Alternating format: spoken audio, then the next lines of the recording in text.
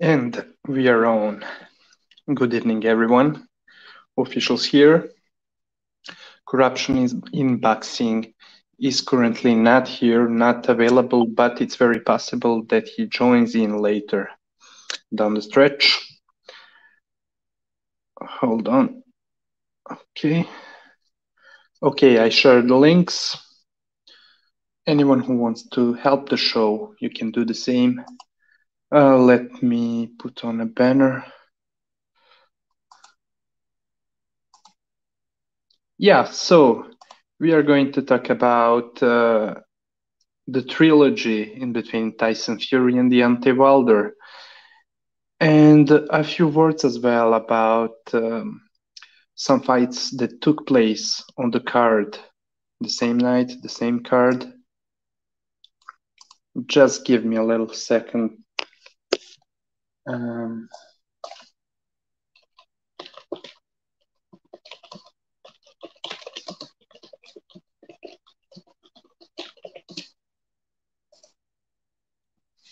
okay. First of all, how you enjoyed the fight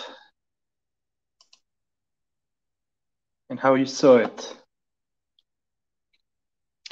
Okay, before talking about the main event, let me just get in a few words about Efe Ajagba versus, almost said Ortiz versus Sanchez, as well as Berlanga's fight. Berlanga's fight, I was not really paying a close attention when it comes to scoring the rounds, but I really did have an impression that he lost that fight. I may be wrong, maybe I should rewatch it, but it looked to me like he was losing that fight. He even got dropped in the 9th round, but yeah, it just tells you that he has a long way to go before being taken seriously in this sport of boxing. I mean, yeah, hell of a puncher. Uh, Couple that with his Puerto Rican fan base, and no doubt you have someone who is going to put the asses in the seats. But as far as his skills go, his boxing goes, not that good, man.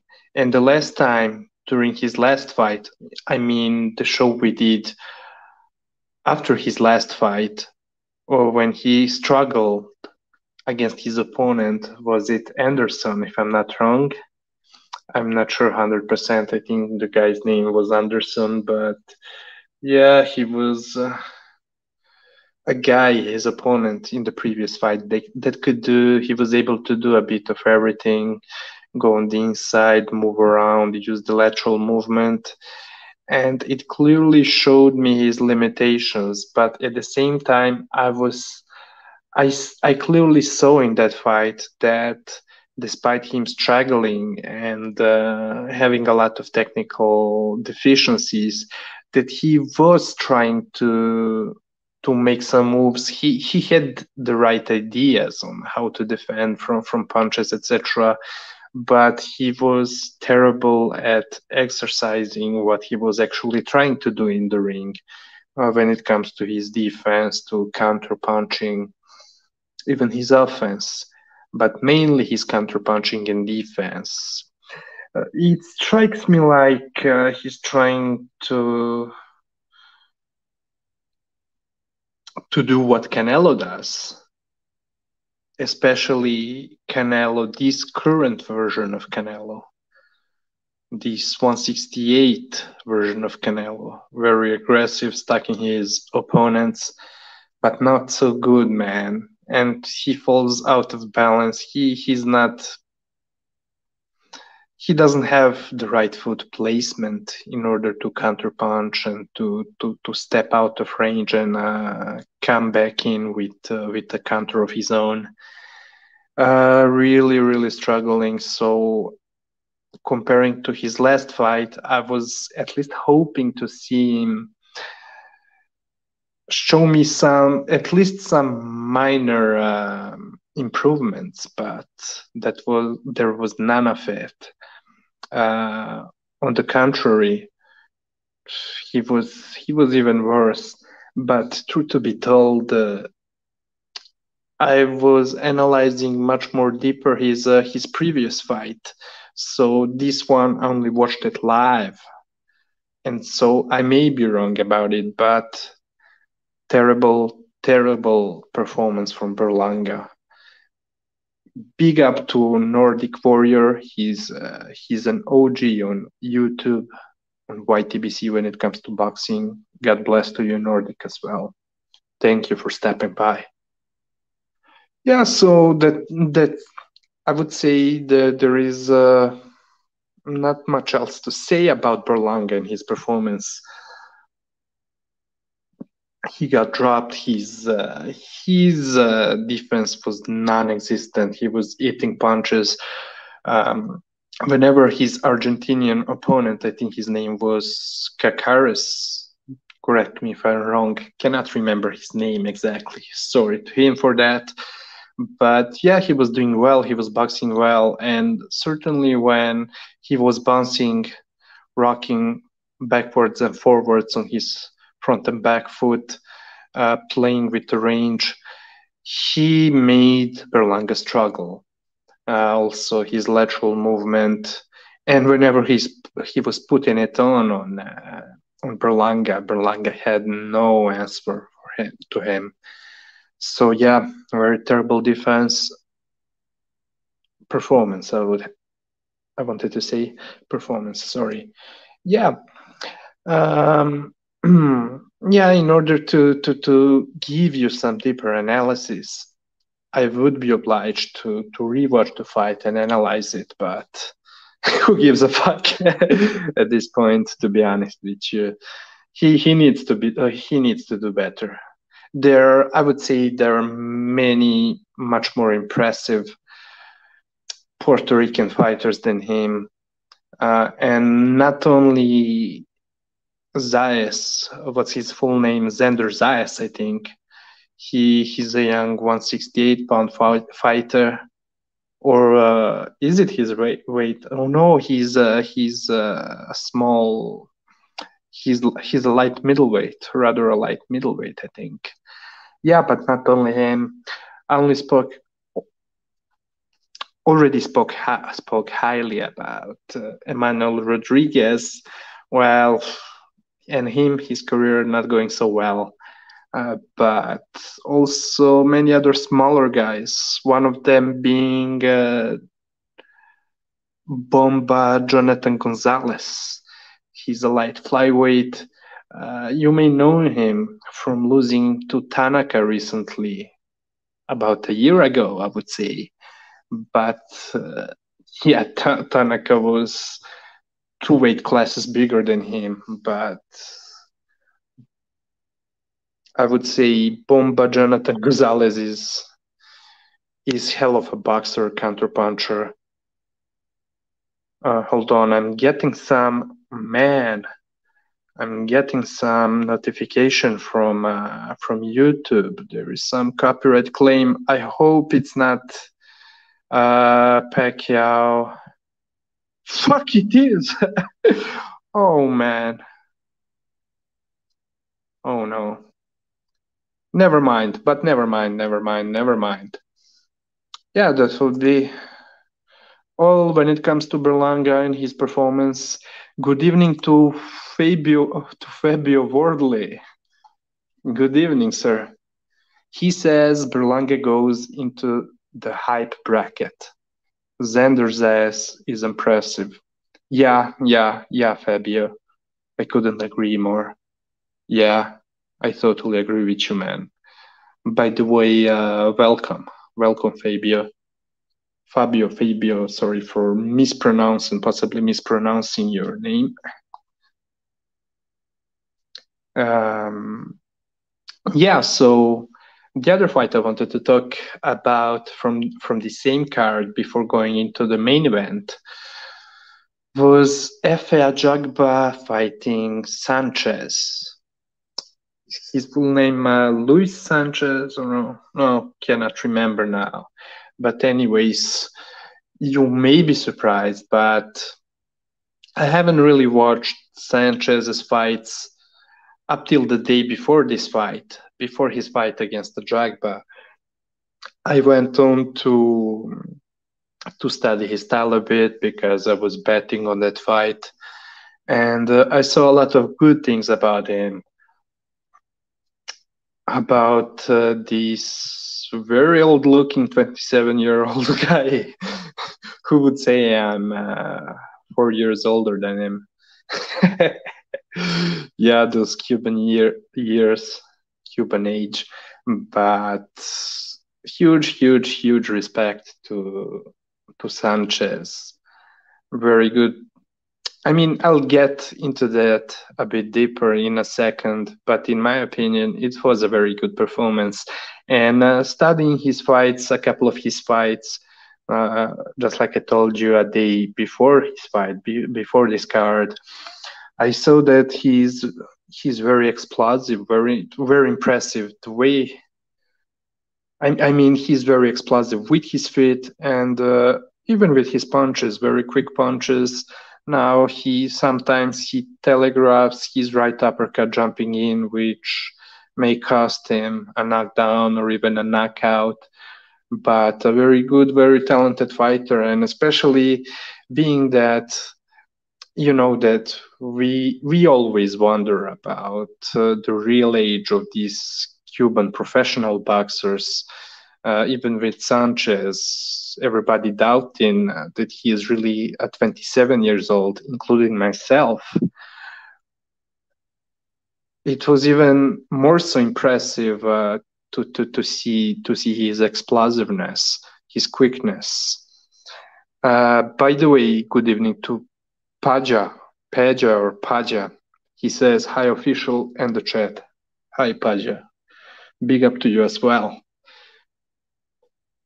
Yeah, Ajagba. Now, Ajagba, it was kind of the same thing. I haven't seen a lot of him, a lot of his fights, many of his fights before this fight. I mean, I caught live a couple of them. 2 or 3 of them, was never impressed, especially that one that he had, not the very last fight, but a fight before his last fight. I mean, 2 or 3 fights ago, a 10-rounder where he went the distance with the American guy. Oh, big up to Bispace. Hello to you. Bonsoir, Bispace. Bienvenue. Yeah, but anyways, Ajagba, look, he has the right ideas in the ring, but he's so, let me quote Mayweather Jr., straight up and down, no special effects, and that suits him so perfectly. I mean, he's looking for that one to place that big overhand right. He's a classic 1-2-3 type of fighter, but yeah, very easy to read, very robotic, extremely robotic. And by the way, analyzing his fights, so I was surprised when I saw his fight from about, was it 3 or 4 years ago? I would say from 3 years ago. I think it was from 2018, where he was fighting a German guy, forgot his name, a short, chubby guy, the Turkish guy that's fighting out of Germany. His name is on top of my tongue, but cannot remember it. Well, in that fight, knowing Ajagba for being so robotic and slow, actually watching that fight surprised me because he was a pure boxer there, and he was moving all the time.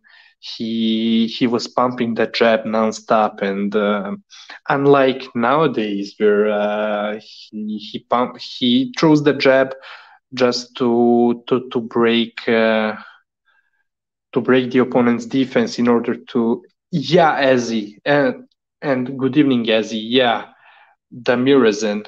Thank you a lot, Yazzie. Damirizin. By the way, good evening to you as well as to Triple JJJ.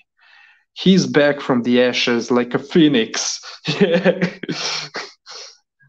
Triple JJJ saying, "What up, my Triple JJJ nation? What up, my Triple JJJ army? I will be back." Big up Triple JJJ. Yeah, so but to get back to Ajagba, oh, before going back to Ajagba, good evening to the Quags as well. Vokedov, Cupcake. Oh, some low blows aimed towards Triple JJJ, but I'll stay out of that. Anyways, Ajagba, yeah, in that fight against Demirezen, the Turk guy, it impressed me because I only knew him for being super robotic. So in that fight, he was pumping his jab nonstop, and not only throwing a hard jab that would be immediately followed up by the overhand right, but instead he was content with pumping it just to score and to even prevent the Marisen to come into the pocket. Oh, I'm very well, the Quacks. Yeah, I'm doing well. So this show will not go for 3 hours like usual. For those tuning in right now, Corruption may possibly jump in later to give his assessment of the main event, but not sure for now. Maybe he does, maybe he doesn't. He's occupied. We'll see. Yeah, so that fight, when I saw that fight, I was wondering what happened with Fat Jagba in the meantime. And look, he does the right things, like I said, going up and down, trying to feint, uh, go down with his jab in order to set up the overhand right, but so robotic. I mean, timing, lateral movement kills him. And that's exactly what Sanchez was doing against him that night. Um, what else I wanted to say? Yeah, but the fight itself. So Sanchez versus Ajagba. Look, most of the podcasts were they were all criticizing this fight, and yeah, it was not very exciting. I do agree with it, but a lot of people were certainly criticizing Sanchez, which, based on what I saw in his previous fights from Sanchez, it's easy to me to answer why they think that he was not as aggressive. And big up to you, Danny Nunez. I'll read your comment in a second. Just please give me a second, a minute to say a thing or two about this fight. Yeah, the thing with this fight was people are overly criticizing Sanchez as if it was his fault that the fight was not as exciting. But in my opinion, the truth cannot be further from the truth. And I'll tell you why. Yeah, he was moving around, using the lateral movement, controlling the distance, but it was Ajagba who was more defensive than him, and I'll show you how. Yeah, the only difference is that it was Sanchez who had his back against the ropes, and not Sanchez, and not Ajagba. Sorry, Ajagba was the one who was at the center of the ring, but he was more defensive.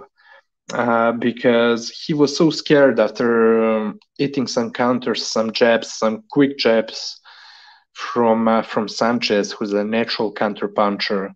He was so afraid to open up, and all he was doing was stepping in with the jab and jumping right back out of Sanchez's reach. So That's why Ajagba himself was very defensive, even more so than Sanchez was in this fight.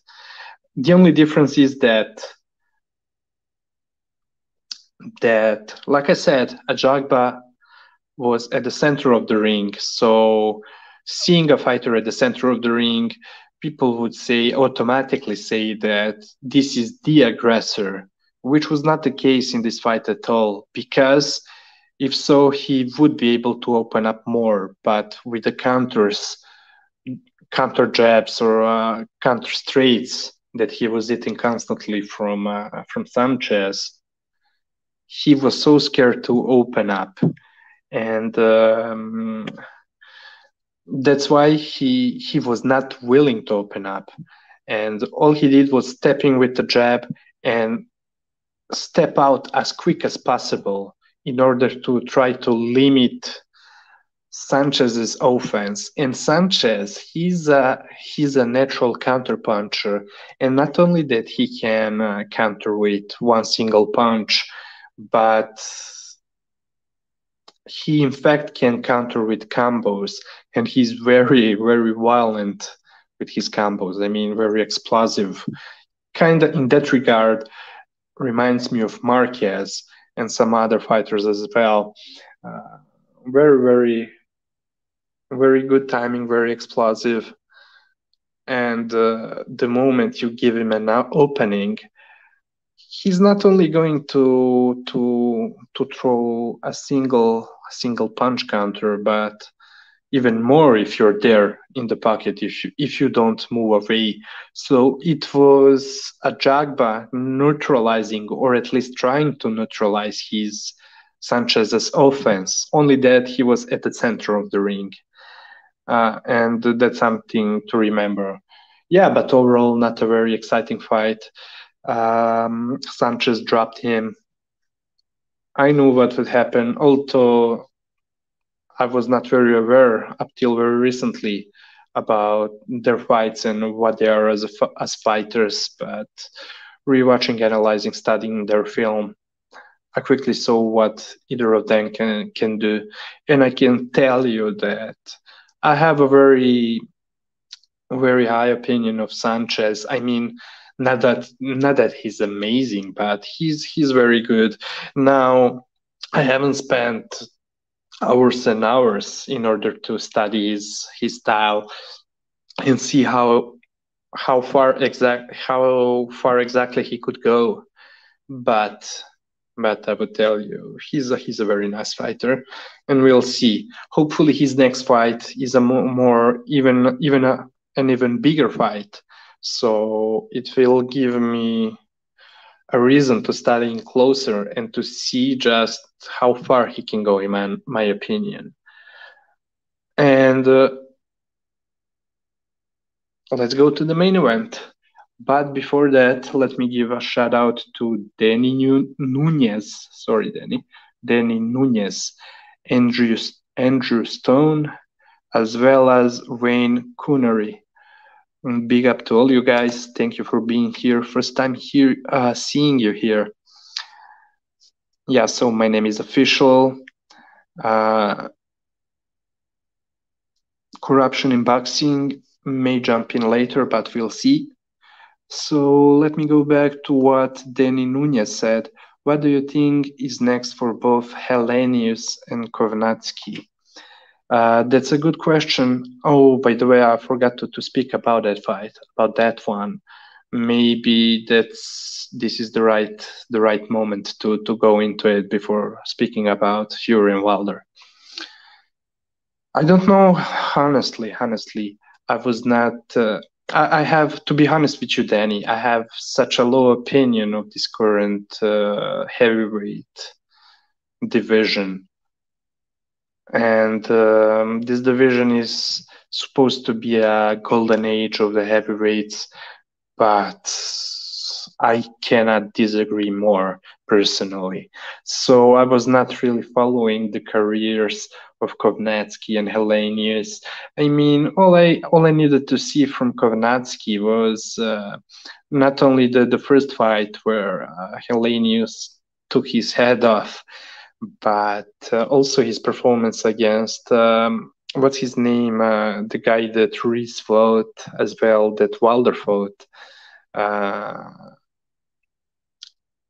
the Latino guy,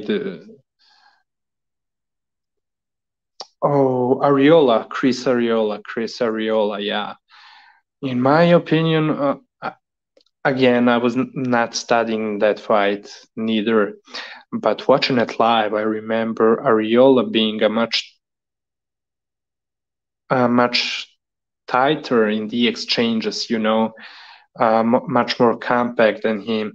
And I saw him winging his punches, getting out of balance, and Chris Ariola was a much sharper boxer than him. It was an exciting fight, but I don't know. I was not even scoring that fight. Cannot remember it properly, but I thought that Ariola was winning a lot of rounds, and I'm if I go and rewatch that fight, don't be surprised if I get the impression that Chris Ariola was dropped. Yeah, but basically, Danny, in my opinion, Kovnatsky is built was, in my opinion, PBC was trying to build him up as a potential big opponent, big future opponent for Deontay Wilder, and so that's exactly what they were doing, PBC and Al Heyman. So I don't know. From the looks of it, I don't know what other heavyweights PBC have, but yeah, I know that they have a lot of heavyweights, but I wouldn't say he would be in a serious fight. Probably a gatekeeper, a fighter for the other heavyweights, the other PBC heavyweights to beat on. We'll see. Or maybe even in case Wilder does not retire and stays in the game, maybe although the idea of Al Heyman and PBC was to have a big fight between the undefeated. I mean, not well, yeah, back in the day while he was still undefeated, they were banking on Wilder fighting Fury, beating Fury, not having a trilogy. So then they would pit Wilder against Kovnatsky, and Kovnatsky was neither supposed to lose against Helenius. So they were planning Wilder versus Kovnatsky to be a so-called super fight for PBC, a so-called super heavyweight PBC fight. But that didn't happen. On the other hand, what could happen? Kovnatsky, on the other hand, can still fight Wilder, but being that both of their careers are taking a different direction, he may be used for Wilder to kind of try to revive his career. And Helenius, well, he talking about reviving his career. Helenius definitely did that. Just did it. So yeah, 2 wins against Kovnatsky. I would say it was not. Neither of them was a big fight, but kind of at the same time, kind of on a big stage. So yeah, Helenius, he can expect some good fights to get into some good big fights. Maybe even become a mandatory. You never know. But yeah, I'm interested to see in what's going to happen next for Helenius. But yeah, I'm not very impressed with his defense. I mean, he's very hittable. And one thing about the fight between this rematch in between Kovnatski and Helenius, I had the impression that, unlike in the first fight, Kovnatski was even way worse. Because from what I remember from their first fight, Kovnatski was at least jabbing, and a lot of his jabs were landing on Helenius. So it was not like Hellenius was able to do a great job of defending from Kovnatski's jab, but Kovnatski's jab was nowhere to be found in this rematch, and it was, in my opinion, it was so ugly what Kovnatski was doing. And I'm glad. Big up to the referee, because this is something that I always wanted the referees to do when it comes to low blows. I mean, most of them would let a fighter, especially the A-side fighter, which Kovnatski was in this case. I mean, certainly a political A-side, because he was the man in between those two guys who PBC was banking on to win. They had kind of big hopes for Kovnatski. So for the referee to disqualify him that early, instead of letting a fighter landing low blows round after round throughout the whole fight, and then finally deduct a point or two in the championship rounds, that was always something that got on my nerves. I always fucking hated it, and I was very surprised that this happened. Couldn't believe that referee was doing what we saw him doing in the ring, and I was quite pleasantly surprised. Yeah, and by the way, speaking of the DQ, I think it was later returned into a TKO victory for Hellenius, which was weird. But anyways, huge props to that ref. I don't know who that was, but I certainly liked what I saw from him. Great refereeing, because yeah, you cannot allow a fighter to low blow his opponent throughout the whole fight, and then he's hurting his opponent. He's sapping his stamina, everything, and not punish him, letting go do that throughout the whole fight, and only deduct a point or two in the late rounds. That's disgusting. Think about Klitschko versus Povetkin, which happened in the middle of Russia, in Moscow. But yeah, let's go on from there. I hope I kind of gave you a reply. What else is there? Azzy is saying Sanchez is getting too big, in my opinion, too much muscles. Probably, maybe, but I'm not sure about it, Azzy, for the only reason that I wasn't following Sanchez for a long time, so I was not really able to see the change in his frame, in his weight. So you're probably more knowledgeable than me when it comes to his weight in the previous fights, etc. You get what I'm saying. Andrew Stone said, "Beautiful boxing from Fury." Don't worry, Andrew. We'll get into it in a second. Big up to you. Thank you for being here. As you also saying, Robert nearly closed Adam's eye in first round, and after that it got only worse. Yeah, spot on, Azzy. Spot on. Andrew, sorry for mispronouncing your name. Nothing personal. He's saying I have Kovnatski around 33 in my updated heavyweight rankings. Oh, so Andrew, so it sounds like you are a big heavyweight fan, and so you are paying a close attention to the heavyweight division. So look, man, you can give your list. I can read it right here on the show if you want. At least your top 10, top 15, whatever. but I'm not surprised because Kovnatsky, with his last two performances against Helenius, does not deserve it. Danny Nunez said makes sense. It was about what they previously said, I guess.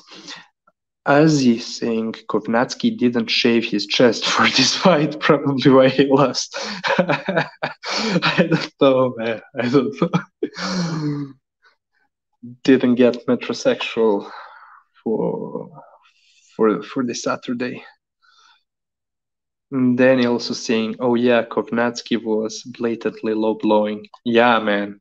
And yeah, like I said, like I told you, in my opinion, it was a great thing. What the ref did. I loved it. I loved the decision. As he's saying, Sanchez was like 205 pounds 3 years ago. Interesting. And now he will. Oh wait, right now wasn't he like 245, something like that? Let me see. Just a second. Big up, big up, big up to OG Boogie. Big up to you, sir. Always nice to see you. Big up to G Boogie. Okay, so let me go to FA Jagbas box rack. From there, I go to 237 for Frank Sanchez. 237. Yeah, so let me go through. Oh, Aziz, totally right, man. In the October of 2018, fighting against Garrett Wilson, um, Frank Sanchez was weighing 205 pounds. Man, in May of 2018, he was weighing barely above the limit, 201 pounds against Lemon Capers. Yeah, you're so right. But as maybe, just maybe, yeah, it tells me that possibly the reason behind it was he certainly didn't feel okay about his chin, so maybe that's the reason why he put on some weight. But that's just an idea that I have. It looks to me that way. Of course, I may be wrong, but that's the first thing that pops into my mind when thinking for a reason for that.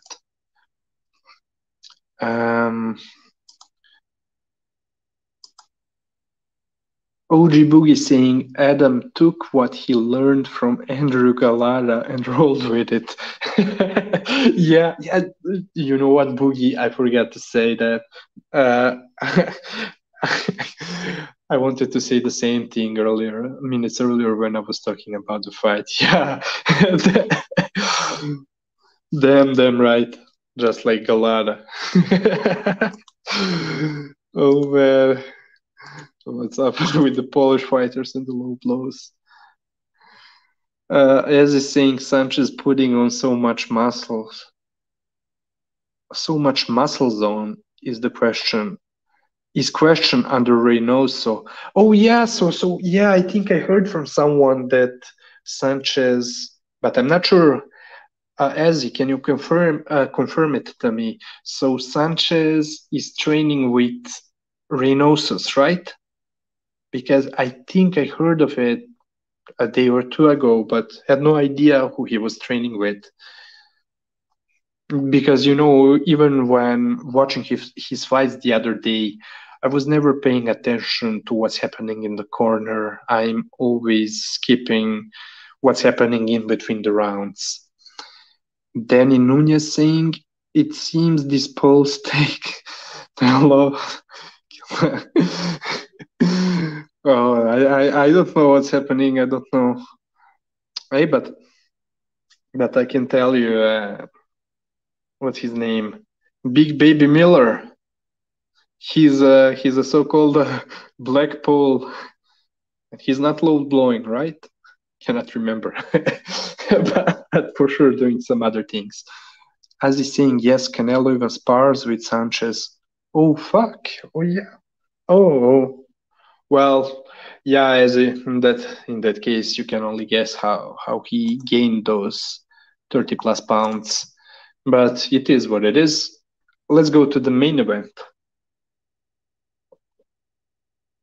I have my lemonade here, replenishing my gas tank. Yeah, so guys, what you thought about the fight, the third fight? To me, in my personal opinion, there was no need for this third fight. Although, of course, being that Deontay Wilder, Deontay. Oh, if OG Boogie was here, he would perfectly do that voice from the creator of Wilder's Mask, Ringrobe. Deontay. Yeah, but the main event, man, I don't know. Certainly before this fight, I was thinking there was no need for it because we saw what happened in the second fight. Now, already in the second fight, there was a lot of dirty, sloppy work from both of them. Dirty, sloppy, and also illegal work from both of them. And yeah, but at the same time, it's not illegal to use your weight to lean over your opponent. But what is illegal is to hold all the time. And also as well, there is a fine line in between the clinches, the clinching, and holding, and what is allowed in there and what is not allowed. So yeah, but I must say that in the second fight, in the rematch, Tyson Fury was much better physically prepared than for this third fight, and it was visible, but great performance. I mean, I would not really say fantastic, great performance, but huge heart was shown from both of them, and I do mean both of them. But it didn't surprise me because I already saw it in their previous fights, and I'm not only talking about the rematch, but their other fights. Both of them showed heart many times. Let's go. Let's start with the antes. So yeah, I thought that it was crazy what was happening in the first Ortiz fight. I mean, I know that it took place in New York, and after what happened a couple of years ago there with Magomedov, who was fighting not Takam, but what's the other Cuban's name? Forgot his name, but you know that Magomedov finished in coma, etc. It was terrible. So the New York Athletic Commission, decided to let the ring doctors intervene at the beginning of the rounds if they think they need to do it. But the thing with it is, man, it's even worse for the hurt fighter because you're giving him time to take a breath, but not enough breath to be fully ready. Just what you're doing, you're just letting him take a few breaths, and then it's back to him getting his brain beaten out of his skull.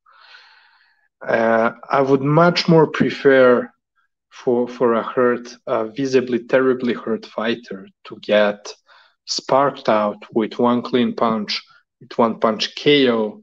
I do think it's much more safe for the fighters than letting them take the prolonged beatings. And speaking of the prolonged beatings, man, I have a lot to say about this fight, just as I had about the rematch. But give me just a quick second to talk about Fury's heart. Yeah. So no. Let me go back to Deontay. Anyways, Deontay in that fight, despite me not liking what the ring doctor was doing, giving him some time, etc., but despite that, he showed a huge heart in that fight, in the first Ortiz fight, where he really did anything and everything possible to stay on his feet. Um, yeah, so that was the moment I saw that.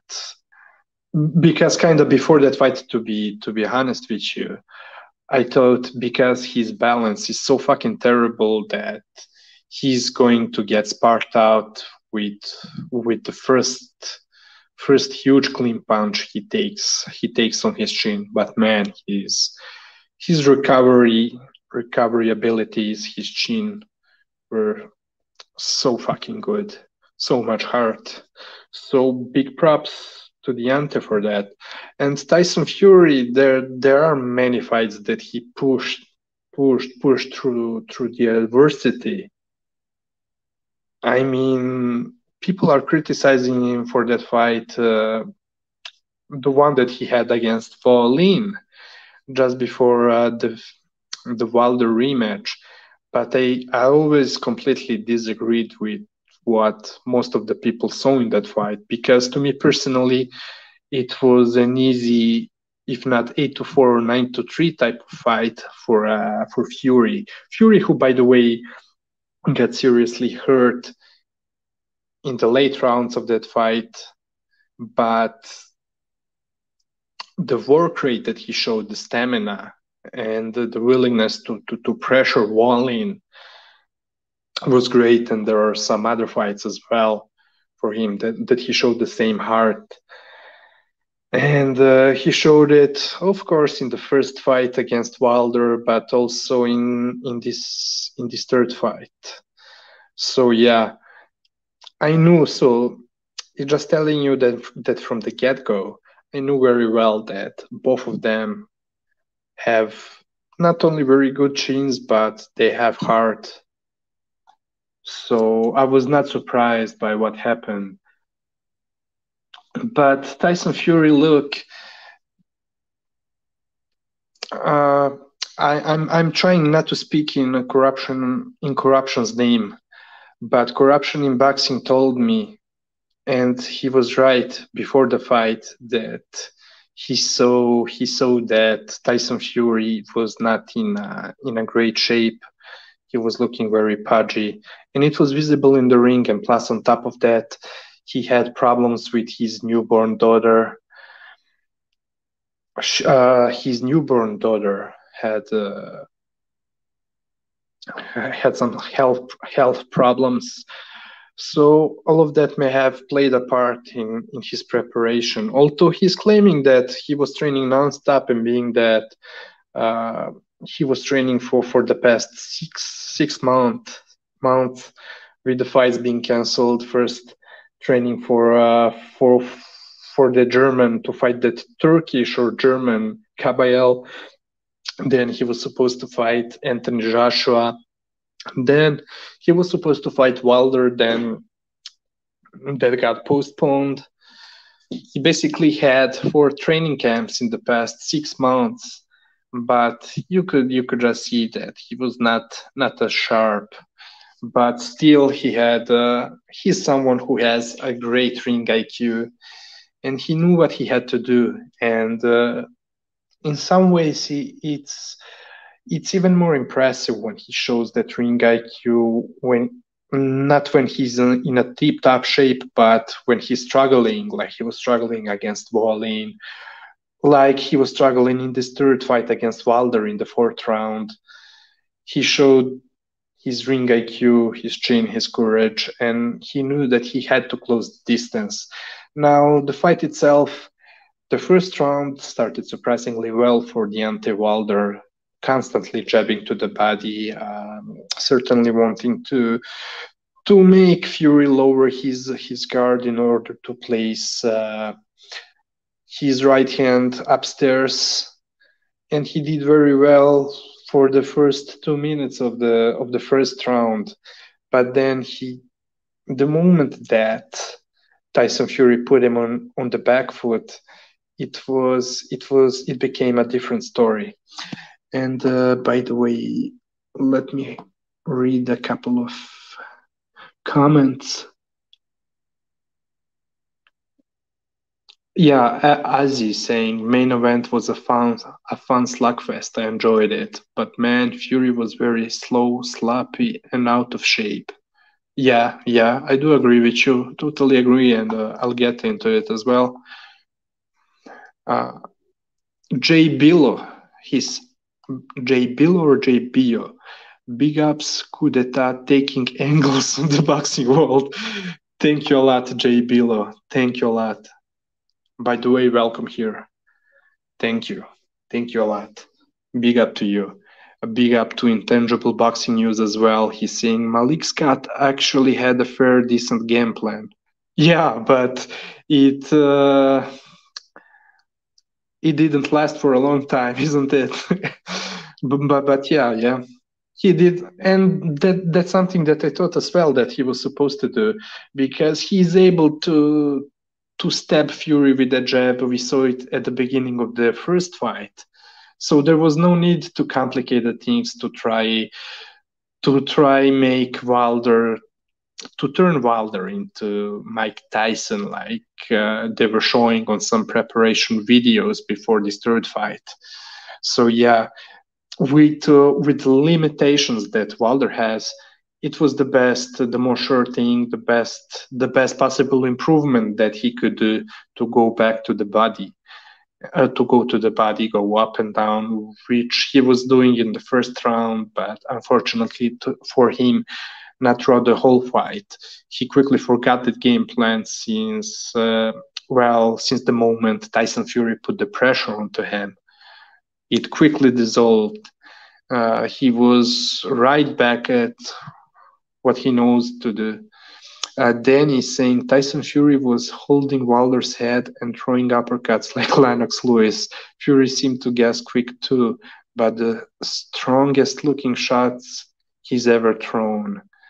I'll get into that as well, Danny.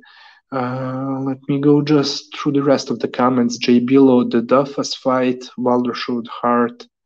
Oh yeah, that was when he got rocked. Cannot remember that. Oh, corruption is here. Cannot remember that Duhaupas fight clearly, but yeah, Eat the Pitch. Big up to you. A lot of new names here tonight. Thank you for being here, guys. He's saying Wilder is a low-life piece of garbage that can box and fell on his face. Wilder face planted and has went into hiding again. Andrew saying Eat a Punch, put some respect on Wilder. Okay. We'll get into that. We on this show here, Corruption in Boxing and myself, we had a lot of bad things to say about both of them as well. So we may get into it. But Duhaupas can bring about being the only Wilder opponent to not be knocked down. Yeah, Paja, good point. But it's a bad look for Wilder. That. Okay, so Corruption, are you here? Yes, can you hear me? Yes, I can. Good evening, bro. Yeah, how you doing? All right? Yeah, very well. Thank you for jumping in because my throat is getting so sore, so needed a little break. Yeah, it's been a sort of a protracted, problematic day, but better late than never. Yeah, but like I told you, in case you're pressured, if you're very busy, don't worry. I'm holding it down. But by the way, you may have heard, but I just started talking about the main event. So, what are your thoughts? Good timing. The see with rematches, it's about adjustments, and the onus of the adjustments is specifically the fighter who may have been beaten in their first or the second fight, depending on whether it's comprehensive or not. So for Deontay, the onus of the adjustments rested sort of solely on him Whereas with Fury, he was in that sort of twilight of uncertainty because it was such a conclusive, decisive victory in the second fight, albeit all the allegations, but nothing was invoked in court, so that's irrelevant for the time being. So with Fury, given that he had implemented the blueprint to have beaten Wilder effectively, and we know with him, he tends to suffer with inactivity and a lack of motivation. When he's actually an underdog, he seems to fight a little bit better. He seems to train a lot harder. And for this fight, both of them had a protracted amount of out of the ring, both of them, given the delays and the negotiations and the arbitration. With Fury, whether he suffered contracting the virus twice, we don't know, but that's what he's claimed. But then he's had issues with the birth of his child and being in hospital for 2 weeks. So there's no doubt he's had a problematic training camp, and that coupled with a lack of motivation, given that they were negotiating a fight with AJ, and the Californian arbitration had ruled that Wilder had a legitimate claims for a rematch, hence the third fight. So Fury's momentum has sort of dramatically shifted across. But looking at he was definitely fit, in shape, but obviously he didn't quite have the physique and the definition that we know that he had in the second fight. He kind of looked a little bit sort of skinny in the arms, but there was a tremendous amount of sort of body fat, and his weight was a little bit up. But if you minus the Mark Calloway hat and the shirt, he was roughly about the same-ish sort of weight, but probably carrying a little bit more fat and sort of water weight. Wilder, we know that he'd put on a little bit more weight as well this time, coming up to in the sort of 230s. As to how he put on the weight, we don't really know. There seems to be a lot of talk that he's put it on, doing static lifting, heavy lifting. But we know that he's also employed a nutritionist, and he has been very disciplined in his consumption, sort of calorie management, etc. A very expensive training camp, but he pretty much took it very seriously. Employed Malik Scott as well, so he made the significant changes as we probably would all sort of anticipated. But the fight itself, we could see that Wilder was working on some sort of new techniques, so he definitely had a strategy in this fight. But the same sort of technical problems that he showed throughout his career, and just that lack of aptitude to what his coaches are conveying in him, he simply doesn't take it off. And I had that feeling in this fight as well, because Malik Scott was very reticent to even admit that he had actually showed him some new skills. It was all about, I haven't shown him nothing. It was just that egotistical Wilder almost claiming that the skills were always inherent within him, but Malik Scott just simply helped to sort of unlock him from his repository, which is absolutely nonsensical. But Wilder came out pretty fast, pretty swift. Fury just didn't have that real imposing sort of walk down, commanding the middle of the ring. We didn't see his customary head movements to sort of slip punches. His defense in this fight was very much just smothering Wilder straight from sort of round one. He was kind of employing what Josh Taylor was doing against Ramirez, and those tactics I didn't like. All those people that were raving on about Josh Taylor, maybe they were pragmatic in the long run, but you can't be clinching your opponent or initiating a clinch when you're fresh straight away, just to smother the attack of somebody who can fight a little bit better than you at sort of short range. So yeah, jabbing to the body and that, especially against a fighter who may appear to have been not really at his optimum. try and initiate it, maybe with the extra weight, with the drag factor as well. I think his best chances were on a early knockdown. Try and use some explosive speed. If you've got the extra weight, that's where the advantages are going to be. Um, so yeah, so it wasn't a bad start. We pretty much expected Wilder to come out pretty fast. Um, but it was, for me, official.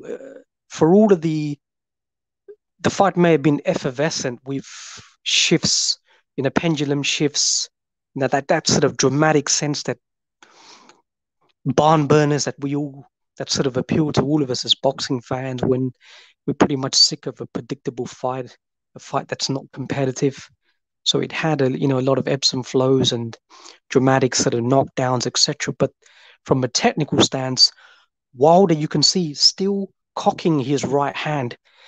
He'll drop his right hand, he'll cock it, he'll line it up, so it was even more telegraphed than before, and sometimes stepping into the right hand.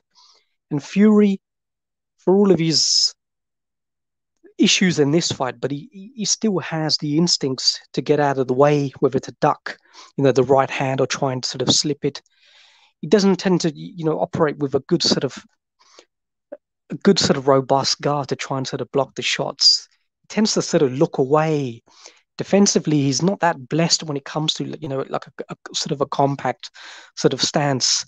For somebody who does actually have good footwork, he doesn't really take a shift, like a spontaneous shift to the left or right, to bob and weave to try and, escape those punches. Sometimes he'll just try and dip his head and the punch will land, on the top of his head, sometimes on the strongest part of his sort of forehead. But Wilder was just unbelievably telegraphed, and Fury definitely made that extra weight count. And Russell Mora just simply was just reluctant to try and enforce the rules of boxing.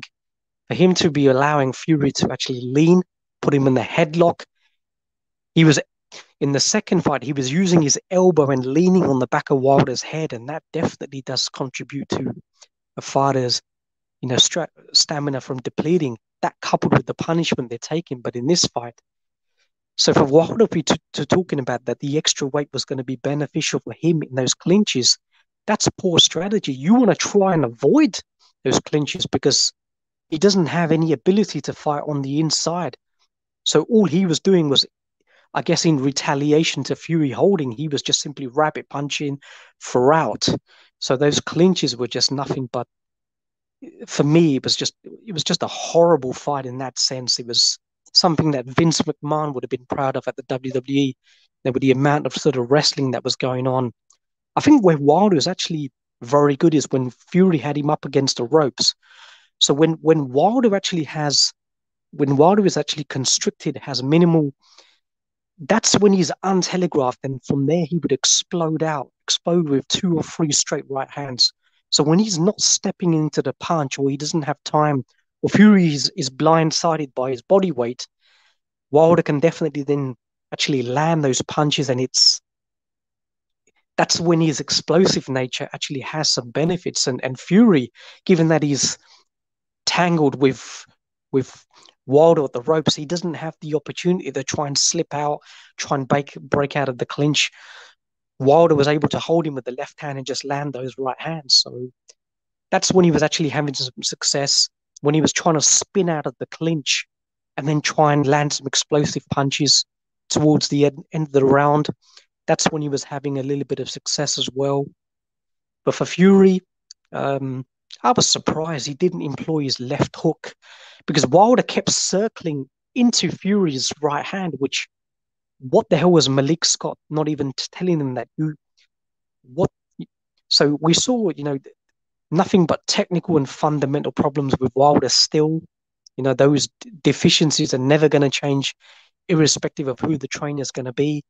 This was really going to come down to a slugfest. Both of them were just teeing off haymaker right hands, just trying to knock each other out. And for that, we've got excitement. But for the purists and those who like technical boxing, probably like me and you, official, I didn't really enjoy the fight from that sense. I thought it was a horrible, horrible fight from a technical standpoint. I didn't see a hell of a lot of variations in punches.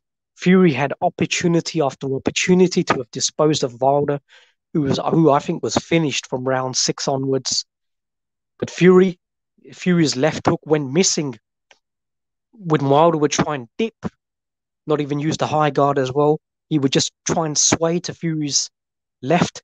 Fury had opportunities with a left hook, double left hook, right hand. That would have took Wilder out. But sometimes on the clinch, he used an uppercut. Straight after the uppercut, if he'd actually employed a couple of left hooks, I think that probably could have ended it. But yeah, I don't know, official. I think definitely the second knockdown didn't look legitimate to me. That was a punch at the back of the hand, and it almost appeared Wilder had actually pulled Fury down to the canvas as well. So how the hell that was called a knockdown? But I haven't seen the fight from live, so I don't know whether you had, but it didn't look like a knockdown to me. So it really shouldn't have been counted as a knockdown. But yeah, I think Fury just took an eternity to actually finish Wilder. He could have done it from round 7 onwards, but both of them had looked, depleted and just, relying on just sort of injections of momentum. Both of them a little bit. Wilder had a little bit, Fury a little bit, but Fury was able to recuperate from obviously leaning on Wilder, taking, excessive time, and then just launching some attacks here and there. So, yeah, I guess the inevitable, I picked a hedge for Fury to knock out Wilder, anything after the 8th round as well. So I guess a lot of people predicted a Fury knockout. So all in all, Wilder was better from a strategic point of view in this fight, but Fury was significantly worse. For all those people talking about a gratification that Wilder finally went out on his shield, no, I disagree with that. He took a slow beating, a very painful beating, and reduced to a twitching sort of corpse on the canvas with blood coming out of his ears. Definitely with swelling of the brain, possible brain hemorrhage as well. That's not good. Those sort of beatings will definitely cause long-term health problems. So you're going to be remembered for just taking consecutive beatings rather than winning a fight and employing sort of good strategy and tactics and learning your craft over the years and not fighting a plethora of cruiserweights and super middleweights and light heavyweights and journeyman cruiserweights. So this is all a culmination of I think a highly superficial career, and it's ended now for him. And whether he comes back or not, I'm not sure, but hopefully this will be the end of this saga. Yeah, a lot of great points that I will shortly jump into. But I have to say about the knockdown that Wilder scored that you mentioned a moments ago. I think I went on to rewatch that sequence, and from what I got from that sequence was that it was kind of delayed reaction because Wilder caught him at mid-range with that clean right hand while Fury was stepping in, and so he got him on the arcade over the eye on the forehead, and it was kind of delayed reaction. It took a few steps for him to go down. Yeah, kind of Wilder kind of pushed him down as as Fury was looking to hug Wilder, and that's kind of he went to the canvas. But yeah, a lot of great points. One of them that you also told me, you repeated it on the show a couple of minutes ago, but you also told me just right after the fight, was that Fury's main defense in this fight was, and certainly after the second, third round, was him clinching and holding. And surely it was because he was not as well prepared as he was for the rematch. Because in the rematch, the first, what round was it stopped at? Can't remember. Was it the 9th round, something like that? Well, throughout the whole rematch, the whole second fight, he was able to play with the range, to pop the jab, and to counter. And just like in the second fight, here in the third one, in the first few rounds, what Fury was doing very well was countering Wilder with his jab, with his own jab and with his long hooks. So that was what was preventing Wilder to follow up his jab with the overhand right, and many times caught him really cleanly, really well. I think that's exactly what sapped Wilder's stamina very quickly, hitting him in the jaw so early from the second round on. Clean, really clean left hooks, left jabs. But yeah, kind. I don't know, man. But after the third round, fourth round, especially when he got hurt, he went into clinching because he had to preserve himself. He knew that he was not in shape to keep popping that jab and the left hook from mid range, jab from long range throughout the whole fight, and that he can get clipped. And to me, that was the biggest difference between the second and the third fight. Tyson preparation, because if he was in a better shape, he would be able to do the same thing, and there would be no two knockdowns from Wilder. Yeah, the key was we saw Wilder couldn't fight on the back foot. So if you're commanding the ring and you've got an imposing sort of authoritative jab, because Wilder then can't counterpunch because he steps back with the wrong foot. So when his feet are almost square, what can he do? He can't do anything then. He can only turn his left shoulder sort of 45 and try and fire the occasional sort of speculative right hand. And Fury took those right hands well, but here he was actually on the back foot and trying to evade, those short sort of stabbing lead hands to his body, which kept him back. So the speed and the momentum was with Wilder. So Fury couldn't really, he couldn't really dictate the tempo of the fight. He couldn't be the ring general, which he needed to do straight away. Otherwise, the fight would have ended a lot sooner. But credit to him in one sense, he weathered, he allowed Wilder maybe to thinking he's a lot heavier. He's going to be, maybe he punches harder or not. We don't really know. So Fury thinking maybe a little bit more patient, try and tire him out a little bit. The excess weight for somebody who's got very thin legs, he doesn't really have that fortification. It's going to become a drag. It's going to be lactic acid. So later on, the opportunities will arise, and he took them. And yeah, by the way, among all the people in the chat room, I forgot to give a shout out to Recognize the Matrix. Big up to him and his channel. Find him on YouTube as well as Fight Film. But yeah, to go back into this fight, I mean,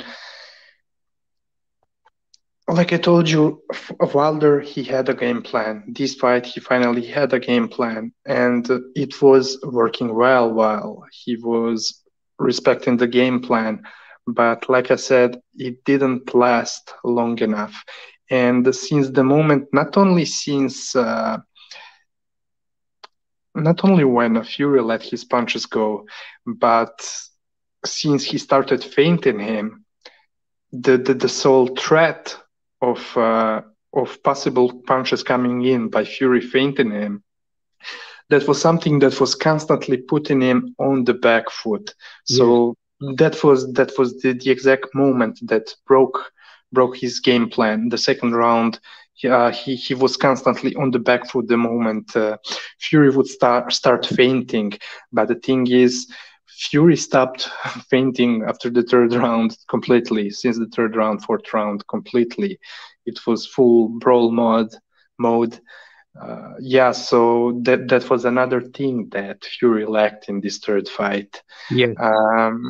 The educated feints in the second fight is key, especially against a power puncher. If you're forcing him to reset and he's reticent to throw, and you put him back on the back foot, and therefore using your size, your reach, your hard jab. You're actually stepping in with your punches. So Wilder couldn't really enter that arc. It was just danger territory. He had no way.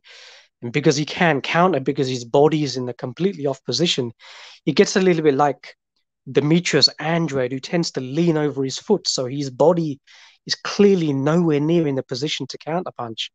So these guys, I don't know what the fuck they work on in training. It's so obvious. If you're just a neutral perspective, if you're just somebody there looking, rather than all of these yes men, you can just analyze, you can just critique a fighter there and then and say, look, this, your limitations, your deficiencies are X, Y, and Z. But we know with Wilder, and Mark Breland has already emphasized it over and over again, that he just doesn't have the capacity to listen, to learn, to implement. The arrogance and the egotistical nature of these narcissists is that, they don't need no help. When it comes down to it, they'd rather just sort of fight and go out on a shield, getting absolutely obliterated and taking life-threatening beatings, especially when you've got families, you've got kids. When you'd rather sort of employ some sort of a pragmatic strategy that'll give you a fighting chance, what the fuck? I really don't understand the mentality of these fighters. Yeah, man. I mean, it's a terrible thing that Wilder, with his, I mean, I'm about to say physical talent, and yeah, he has it. He definitely has it, but not in a sense like many people are saying that he's super athletic. He may be super athletic in his appearance, but there is. If you count in the punching power and the speed, the natural quickness, yeah, he can say he's athletic, but man, if he only wanted to develop his talent that he had, he would be a fucking threat in the division. Couple that with his punching power, man, that would be something else. But he is who he is, and like you said, he's extremely arrogant. He, going by his own words, he doesn't need to learn to box, which was working against his detriment.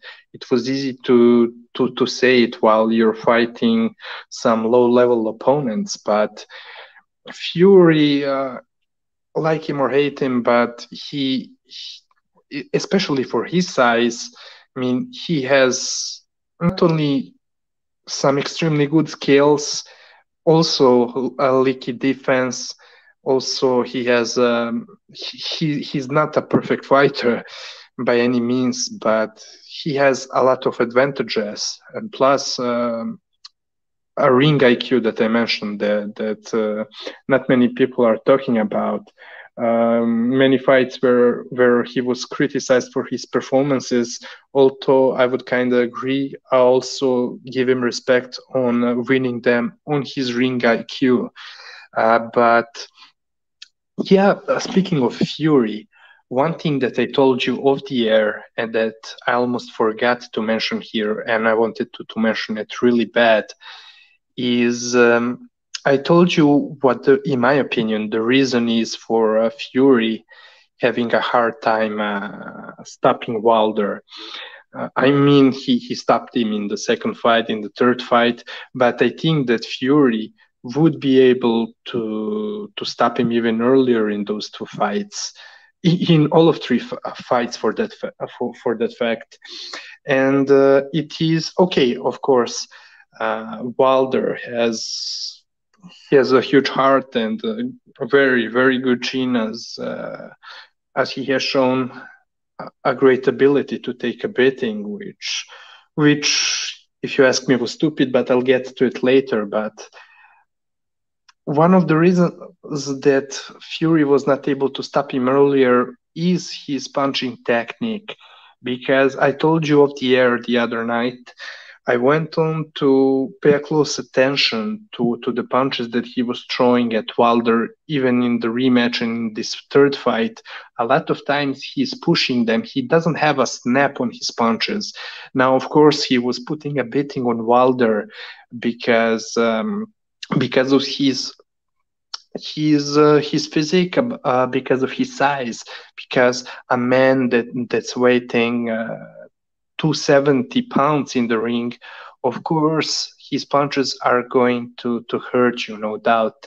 And Tyson even had good timing with his jab to counter, to really at one moment in the third fight he even really rocked. It was probably the second or the third round, that rocked Wilder really bad just by countering him to the chin with his jab. But like I said, like I'm saying, he's pushing his punches. If you go and watch his punches, the sequences where he's landing punches on Wilder, sorry, in the second or the third round, he's pushing them. He doesn't really have that snap. So I would say if he was lighter, even 10, 20 pounds lighter, if he was 240 to 50, he would be able to hurt him much worse and score many more knockdowns if he had more snap in his punches.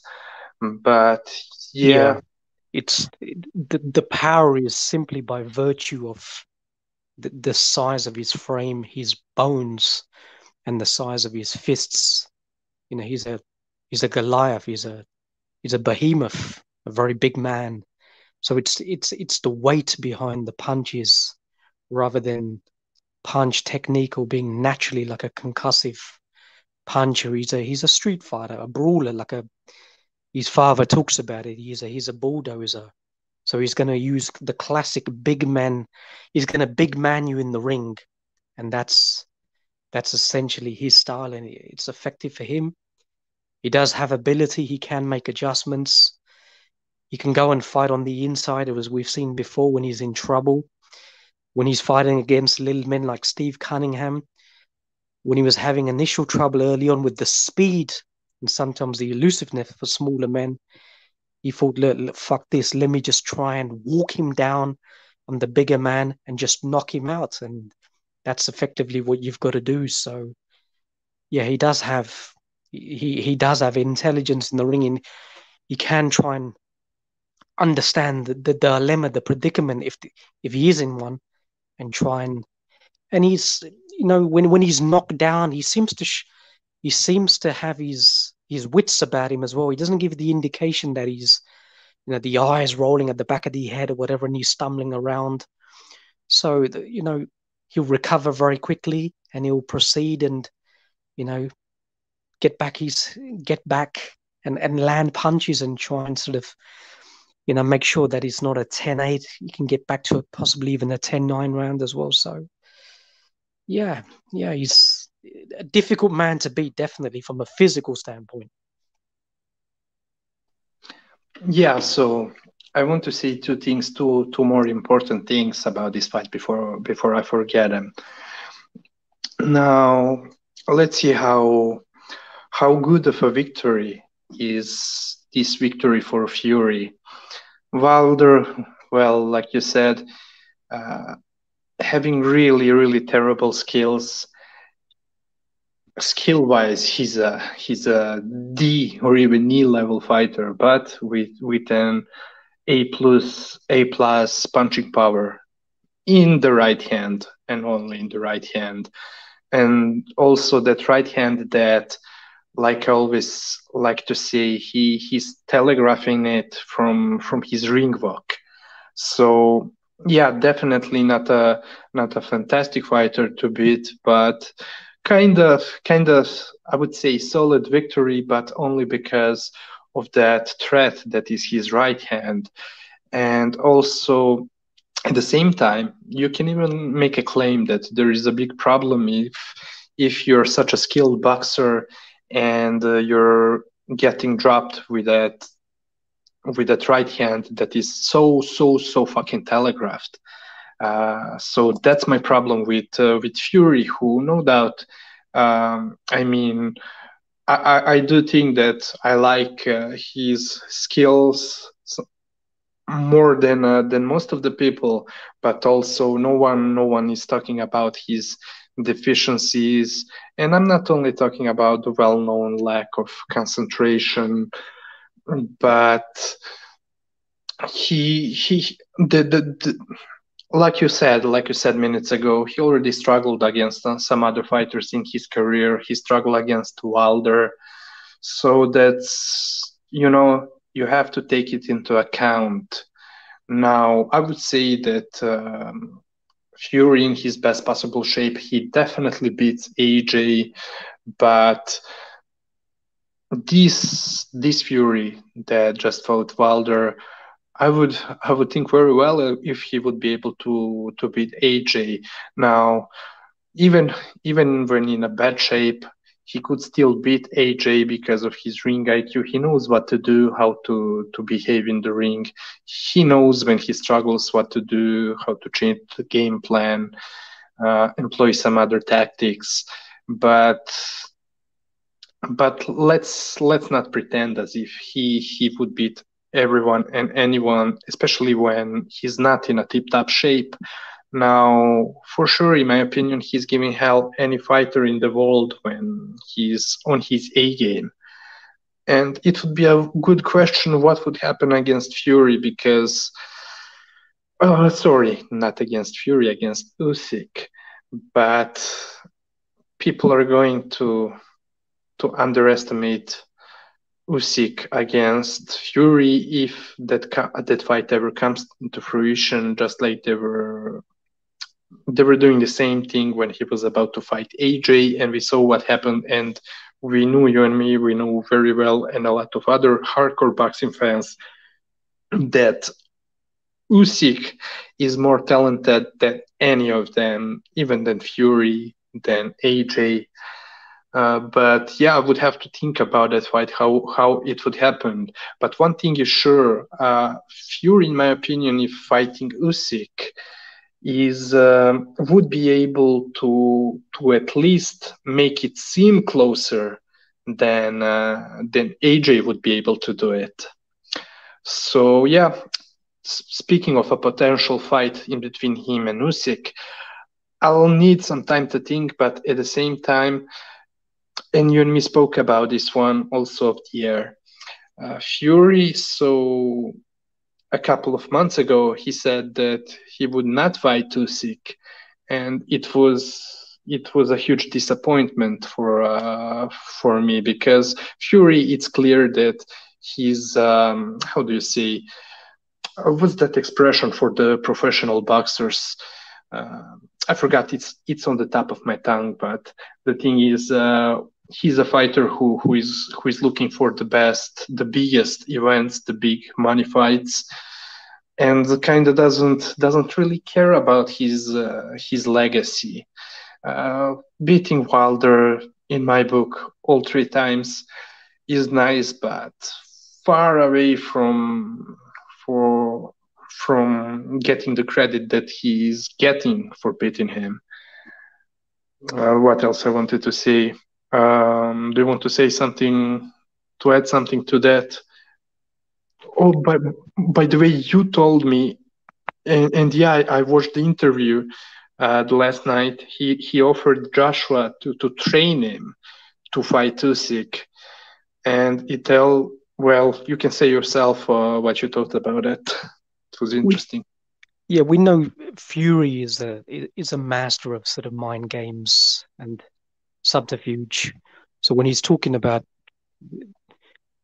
Usyk being irrelevant or an obscure character, Fury definitely knows who he is, and John Fury has already spoken about Usyk in the past. So I guess Fury just sees Usyk as a more difficult proposition than AJ, and AJ and Fury go way back, and I think they've sparred as well, especially when Joshua had just turned professional, or was it just before?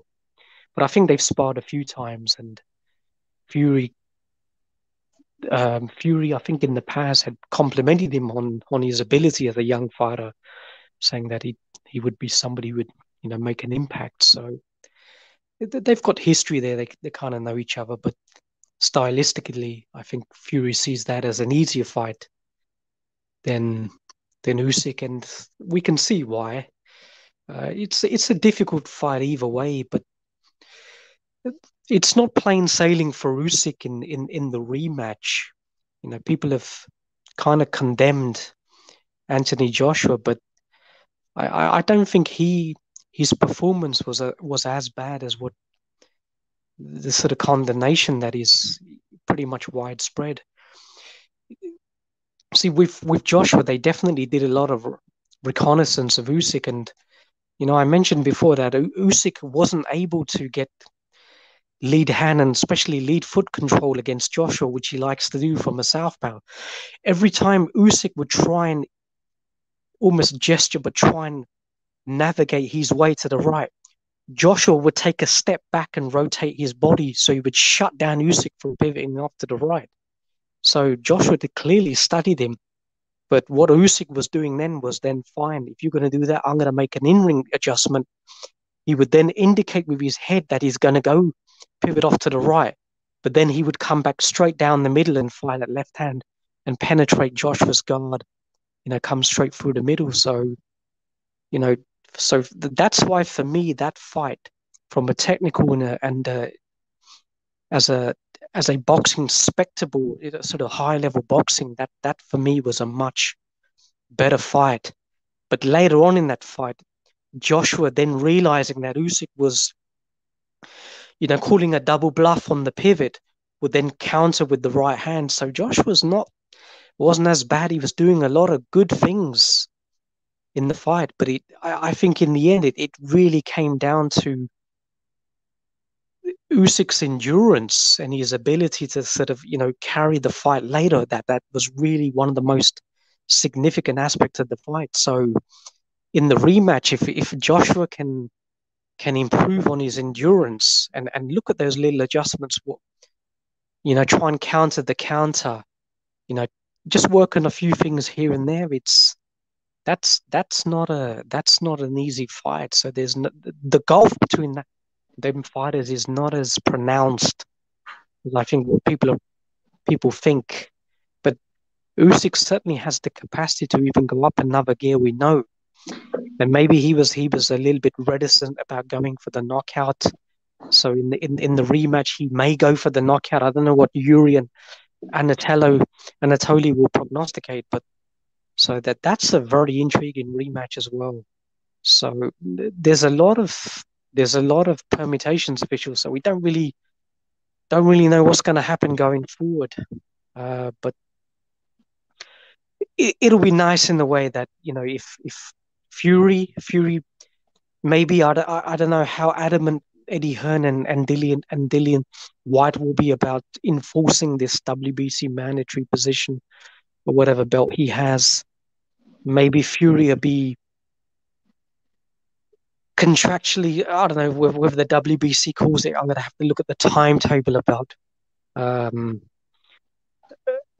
fight. But I don't know, maybe Dillian will have some sort of an opportunity to sort of enforce that position. So if that happens and Fury and Usyk and AJ rematch, then that's fine. Then maybe hopefully the winners can fight one another for undisputed. So it's not all bad. Yeah, and thinking more about Fury and Usyk, a possible fight between them. I forgot to mention it, although it seems pretty apparent. I mean, it's also when it comes to Fury's stamina, and I'm giving him credit for his stamina in his past fights. But the thing is, it's easier to have a stamina against those guys. Usyk is on another level when it comes to it. His gas tank is second to none.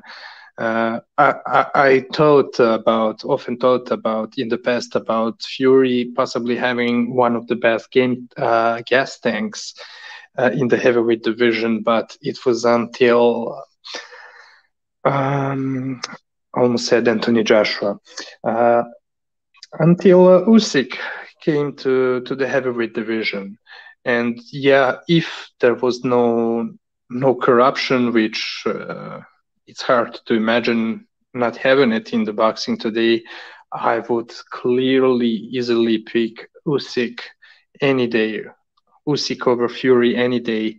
But yeah, my only concern is that beside giving a rather good chance to Fury of beating or of really beating Usyk, I also think that even if he deserves to lose on the scorecards, he can make it much closer, looking much more closer, where he would get the decision that would be undeserved, in my opinion. But skill-wise, boxing-wise, I'm picking Usyk over Fury any day. And now, yeah, you made great points about Usyk's fight against AJ. Yeah, very, very underrated fight in many boxing fans' opinion, especially underrated by the AJ fans.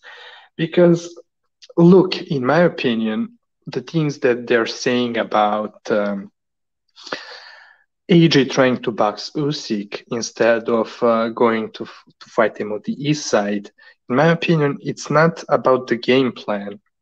He can try to do it in the rematch, but if he does so, it's not a question of the game plan, in my opinion.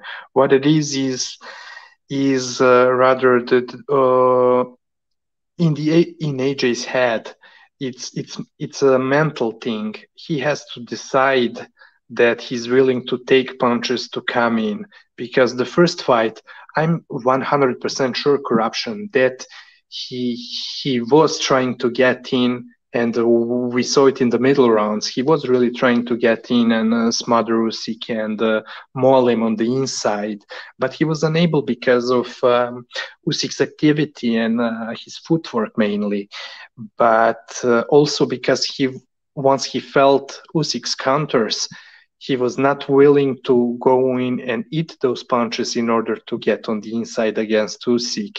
And Usyk, being a fighter, a much quicker fighter with a better footwork, he must be willing to do that if he wants to stay on that game plan of mauling Usyk on the inside. So it's not. That's why it's not really problem with his game plan, because I'm sure he wanted to do it. It's a mental thing. He has to decide in his head that he's willing to do it and he's going to do it. If not, it's gonna look like just like the first fight. And the first fight, you said it pretty well. And I will add, after the fight, I went on to leave a comment to Precise on one of his post-fight videos that he did about the fight, and I told him in my comment just what I told you about AJ's fans complaining about AJ's game plan. Well, the thing is, he needs to come in behind his jab in order to get on the inside, and it was much easier to do it against the stationary opponents. And I started a film study before the fight of this, let's say, new Joshua or post Ruiz Joshua, and will show many interesting things about AJ and his fighting and his skills, game plans in the future. But Yeah, people are really got to pay attention to biology and sort of biomechanics. Irrespective of whether Usyk comes in the ring heavier than Joshua, he's always going to be the faster man because he's a naturally smaller guy and he has faster feet and faster hands. So even if Joshua decides to shed his muscle and comes in a little bit lighter, Usyk is still going to be the faster guy. So the same problems are going to be there. So you have to counterbalance the speed issue with something else. So if Joshua's trainer can understand that, then he has a chance, absolutely. Yeah. So that's it. He's going to eat something every time he comes in. That's a fact, and it's all about how willing he is to get there on the inside. But one last very important point that I wanted to make about this last fight in between Wilder and Fury,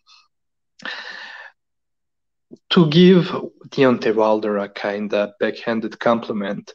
I mean, yeah, great chin, great heart. I cannot stress it enough. Really great, but you already said a few words about this thing where he's just not willing to improve himself, but is willing to get the shit kicked out of him. And that's a real problem. I mean, at the same time, as boxing fans, we certainly appreciate the heart that he's showing, but at the same time, he's showing the ignorance. Now, it may be also the reason that he saw this fight much more than what it really was, and maybe that it surely gave him even more willingness to be ready to die in the ring against Fury. But the differences between him and the other warriors in the ring that we know, their fights were at least close, and they were willing to try to do better from the technical standpoint. And look, while it's still great to see a fighter showcasing heart like him, I also must criticize his entourage. Doesn't matter if it's his team that is working with him in his camp. Like you mentioned, he had a very extremely expensive um, camp for this fight, but also people around him that are showing him support. You know who I'm talking about, certain channels on the internet. Now, I do understand Wilder at one, because at the same time, I do understand him because no one was showing him love. He was always being criticized for a good reason, for a very good reason, because people were not criticizing him for the sake of criticizing him. They were criticizing him because of what he admitted himself, that he's not willing to improve, and the lack of skills was evident in all of his fights, even fighting the biggest bonds in the world. It was pretty apparent. But I mean, they gassed him up. I don't know. I believed that he never believed that the Glowgate is true, but the way he was behaving after this last fight, it really made me wonder. Maybe he really started believing into it. And imagine those idiots that were leading him. By the way, sorry for the cursing, but those guys led him into a slaughter. He was fighting a much superior fighter who doesn't have the same punching power. But like we said, I mean, like I mentioned earlier before you jumped on, I said that it's much better to get sparked out with one punch KO than to take that kind of prolonged beating in two fights in a row. Uh, Corruption. Uh, I haven't told you, but I told to some people on the internet. Since the seventh or the eighth round on, I was praying for Deontay's health. It was just so, and it was so stupid to be angry at his corner for stopping the fight, and the way everybody in this third fight was behaving around him, even the referee and the ring doctors, etc. I really had an impression that they were scared to stop it because they knew that Wilder doesn't want it to get stopped until he gets KO'd. But it's so they looked to me, they looked like an uncompetent bunch of fucks, because you are the Nevada Athletic Commission. You are the referee. You are the ring doctor. You have all the rights to tell him let me do my job. I know when it's enough. It's not up to you to tell me. And it was so painful to me to see the beating that he was taking for nothing, and the yes men from his team that are there only to collect the checks. I mean, fucking terrible. Yeah, well now we see the essence of why Mark Breland had stopped the previous fight, simply to prevent his fighter from taking a sustained and protracted beating that could perhaps have long-term repercussions.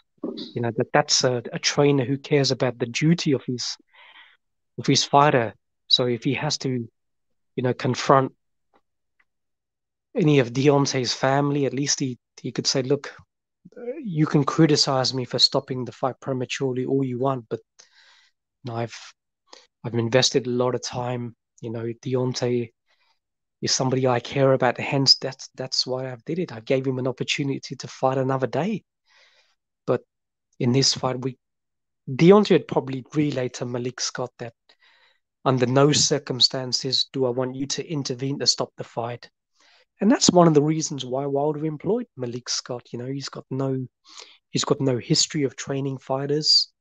The man capitulated for Deontay in Puerto Rico. So how can you have any respect for a trainer who took a dive against you and you've beaten him up in the fight? Fantastic point. Yeah. What is that all about? That's just madness. And there's somebody who he can, pay next to nothing as well. So it's just another yes man to hold up the pads, just boost his confidence, when he's bench pressing, 320 pounds, you can cheer him and all that bullshit. It's just, Yeah. to me, that's not, that's not a corner that I would like to be employed in. And, one thing I want to talk about just very briefly, official, was going back to AJ now, with the predicament that he has, that Eddie Hearn is no doubt accentuating to AJ. You've got to take the rematch, and we know from a financial standpoint and what AJ represents in terms of the amount of revenue that he generates certainly for a promoter like Eddie Hearn. But if you look at Lennox Lewis now, Emmanuel Stewart trained Oliver McCall to beat Lennox Lewis, and we saw that Lewis didn't have an immediate rematch with Oliver McCall, and that was very, I think that was a godsend for him, because we saw in the couple of fights after that, Lewis didn't look the same. He was definitely mentally impacted by that knockout loss, and we saw the technical problems he had in that fight. McCall caught him with a faster, straighter, shorter right hand, as opposed to Lewis was trying to sort of arc. He would always arc that right hand, so we could see he wasn't the complete fighter. Emmanuel Stewart eventually rectified that problem. So I think he rematched McCall, like, was it 4 fights after that? Something like that. But he was then, better prepared for that fight. And he was a more sort of polished fighter as well. Later on, he suffered another defeat against, Hasim Rahman in South Africa. But at that point, I think he was a much better fighter. And I think the Ray Mercer fight had helped Lennox Lewis, certainly from the standpoint of his chin. Mercer was fantastic in that fight. And you can make a strong argument that he won the fight. But Lewis took a hell of a lot of punishment and he came through it.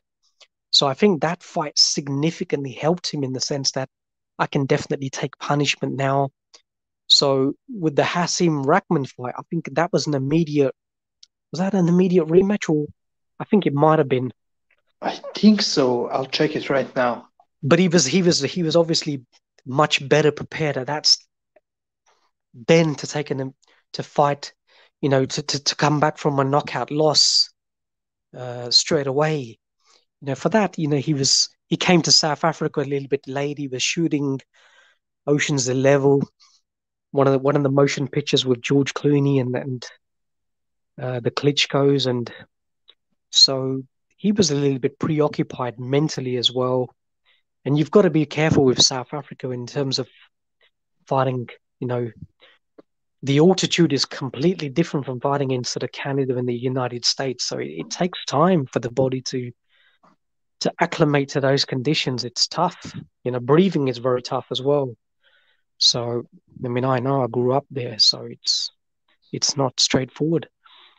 Um, but he was definitely better, and we saw what he did with Hasim Rahman in the rematch. You know, just obliterated him. You know, with one of his best knockouts. So with Joshua, the loss of confidence that he suffered, you know, against Ruiz was still apparent in the rematch, and we saw him just completely, you know, submit his A game and employ a negative sort of running around tactics in a much bigger ring. And you can do it. You can do that against somebody whose training camp is sort of Pizza Hut, but you know, up against a conditioned season, a hungry, a road warrior he's got everything, may have not even reached his optimum level as well. That's a more difficult task. So for Joshua, if those demons are still prevalent within him, especially psychologically, then a rematch may not be advantageous straight away. A lot of people are talking about, you know, making changes in his corner. I was never a big fan of Robert McCracken. I saw what he was doing with, you know, Howard Eastman and you know, Carl Froch, but I don't know how much he advocated and how much he improved Froch. I don't know, but I don't know. Official. He tried to bring in a couple of people after as well. It was, I think McCracken was busy with the Olympic teams as one of his other guys was looking after him. So if he makes changes, fine. But you know, there's a lot of psychological problems I see there, a lot of confidence issues I see there as well. So good luck to him, you know. Yeah, yeah, definitely. Definitely big confidence problem. And like I mentioned, it also has to do with what I mentioned earlier about his game plan. I mean, the question is that confidence that you mentioned. So once he resolved that, we can see him on the inside trying to maul Usyk, and the question is how far he would go with it. Plus, it's not that easy for him to do it against such an active fighter with such a high output like Usyk, because we know about Idris Gas Tank.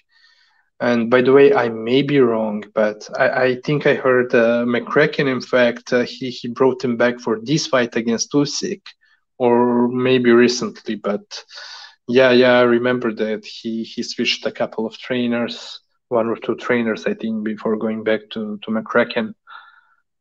Yeah, and by the way, just like you said, yeah, it was an immediate rematch Yeah, between there you go. Yeah, Lennox Lewis yeah, and Rahman. yeah. So he was so much better from a technical and I think from a mental capacity to take that rematch, you know, straight away. And it was better for him that the fight was back in the United States, but he was a much better fighter, you know, under Stewart.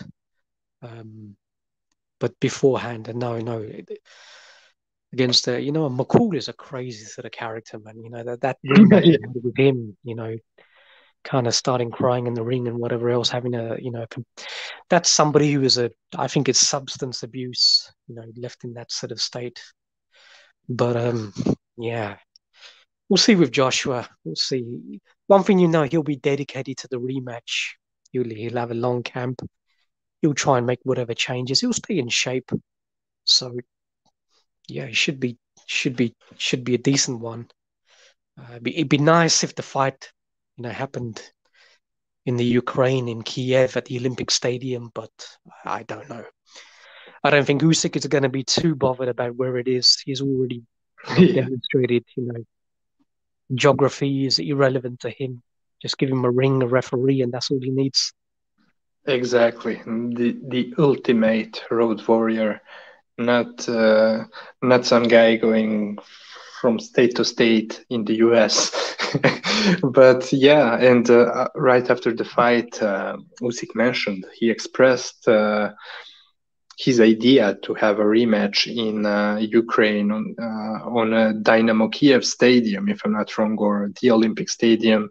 Don't know exactly, but that's what he wants. He ideally wants to fight AJ there, but we know, yeah, that Eddie Hearn straight out refused that idea.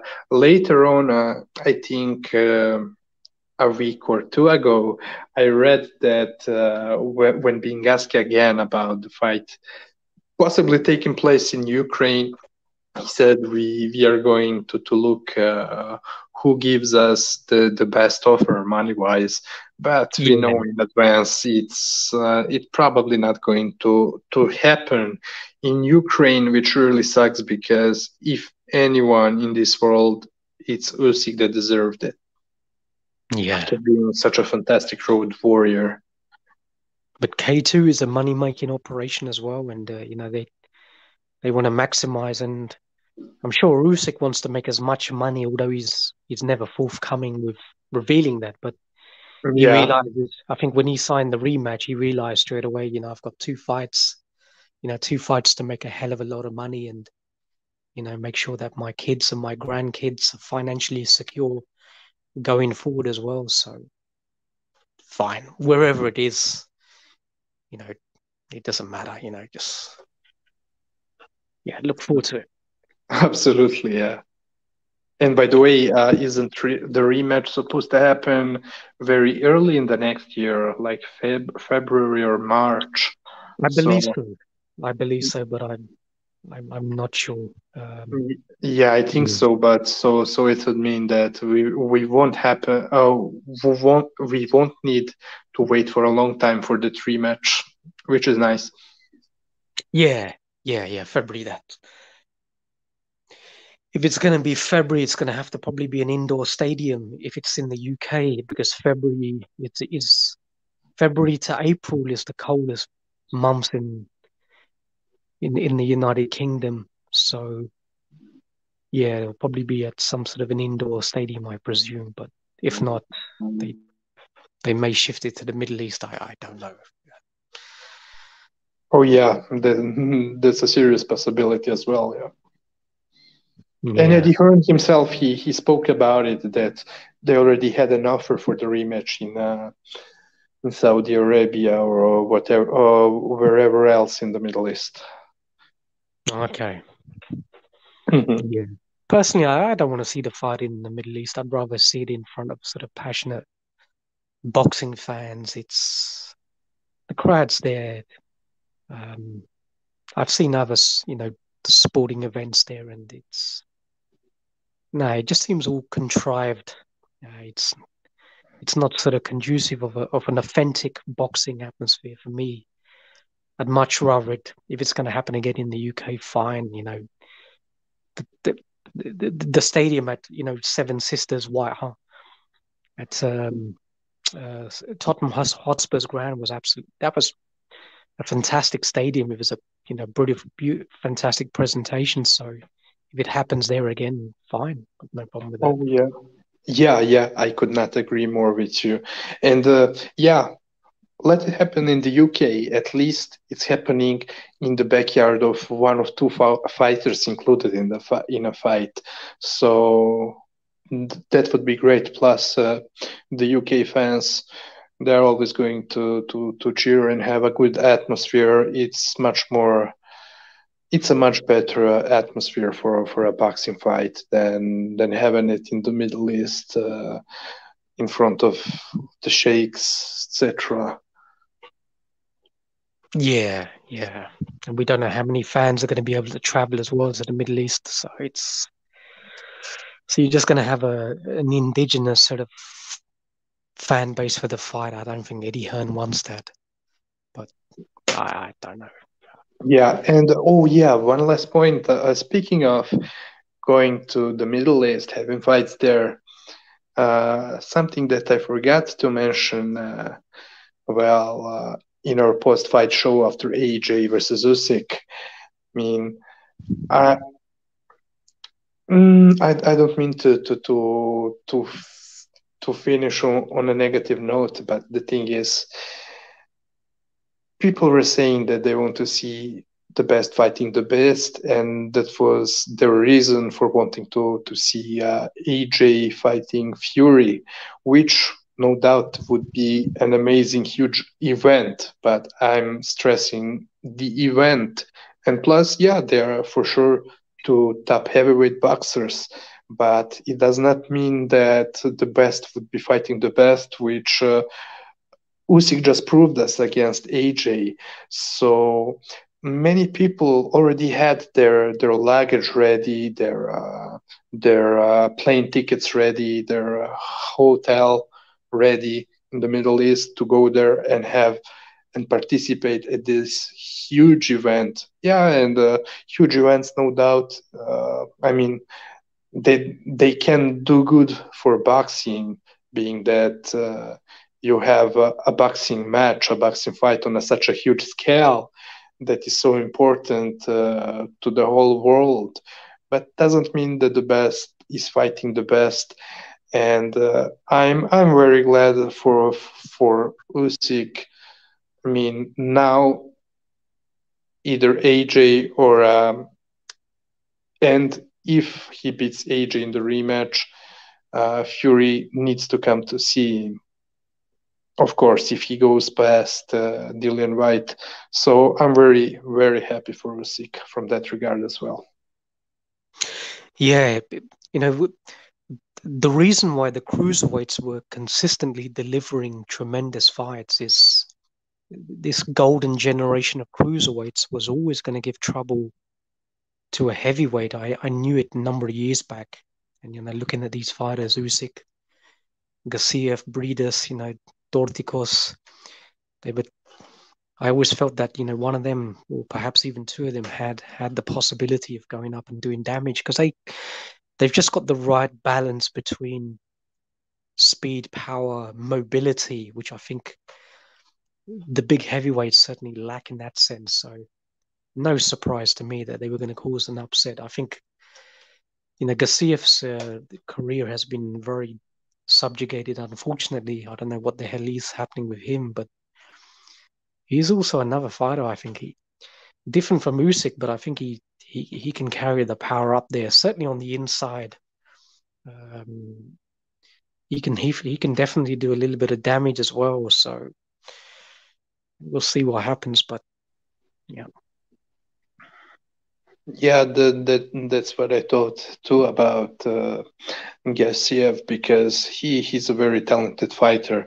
Now it's the other thing that Usyk made their fight look the way it looked, but it's just a testament to Usyk's amazing boxing ability.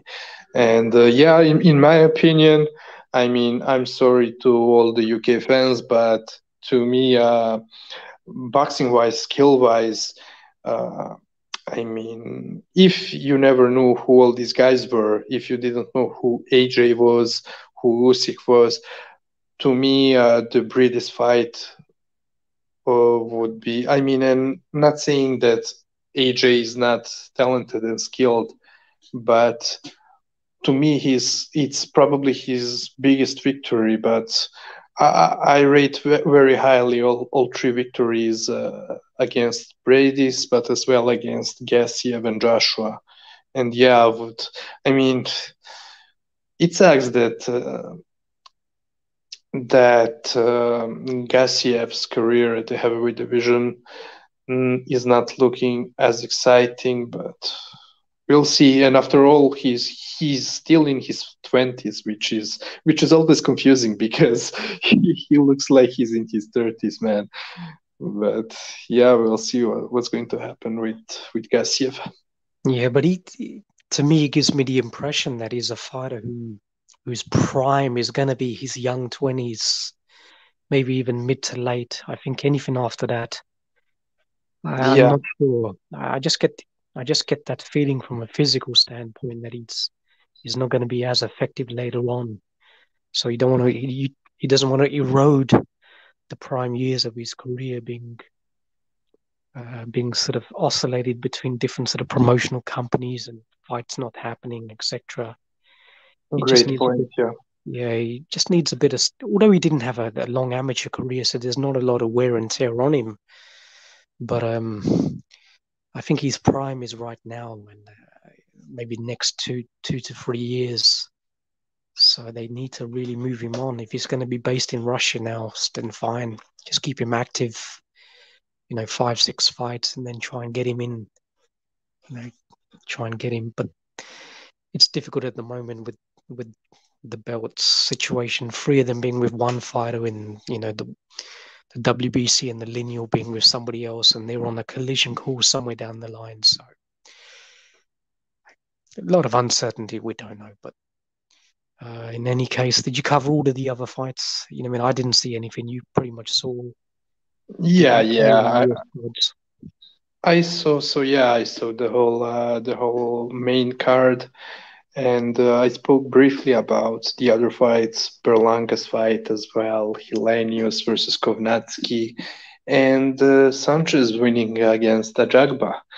So yeah, I covered them all. And But I would just like to make sure to announce to our listeners that and well, I'll also have to see it with yourself for when we are going to do the Jesse Bam Rodriguez film study show. yeah, the fight is next Saturday, so we'll try and do it some point this week. Not Yeah, sure some when. point. Yeah, we'll try and work out a schedule, but we'll try and definitely do that. Depending on your schedule, I don't know, Wednesday, Thursday, something like that. I don't know. Yeah, yeah. I mean, I'll be available because right now at this moment, as you know, I'm not working. Lucky. I'm going back to work, yeah, this next month, the start of November. So I'm very available. So whenever you want, just let me know. Good, because that'll be a single focused show, just previewing Rodriguez and delivering the film studies. So that should be a pretty concise show. So fine, try and Yeah, do that. Fine. We'll definitely drop that show before Saturday. yeah, yeah. So everybody, all our listeners, be ready to tune in because, yeah, he's fighting on Mikey Garcia's card, who's fighting certain Sandor Martin. So doesn't look Yeah, so you can like forget the main event. Just watch the Jesse Rodriguez fight. yeah. Jesse And I would Martin, yeah. corruption, but I would like to add the other fight on that card is Elvin Soto facing Jonathan Gonzalez, Ah, okay. Jonathan Bomba Gonzalez. That's a good one. It's for Yes. WBO light flyweight title. Good. So it looks after all like I don't know if Sir Hearn is listening our podcast and the amount of critique we had for him not willing to put his fighters against Jesse Rodriguez, who's an amazing talent, as we are going to see this week in our film study. So maybe it possibly mean that they're willing to pit him against one of the light flyweights that are fighting on the zone. Uh, I hope so at least. And what else? There's something else that I wanted to say. Yeah, I know. For everybody who is listening to us any other way than on YouTube, meaning all of you on Spotify, Google Podcast, Radio Republic Breaker, Anchor, etc., etc. Just make sure to try to watch the Jesse Bam Rodriguez film study that we are going to do this week on YouTube, because of course you will be unavailable to see the footage that we are going to show. Cool. On that note, nothing more to say from me, my friend. No, Same for me. right. I just want to thank everybody who joined us for the live YouTube feed of the show, and a big up to everybody who will be replaying the show back on YouTube and all of the other podcast platforms the show is on as well. Thank you for your support.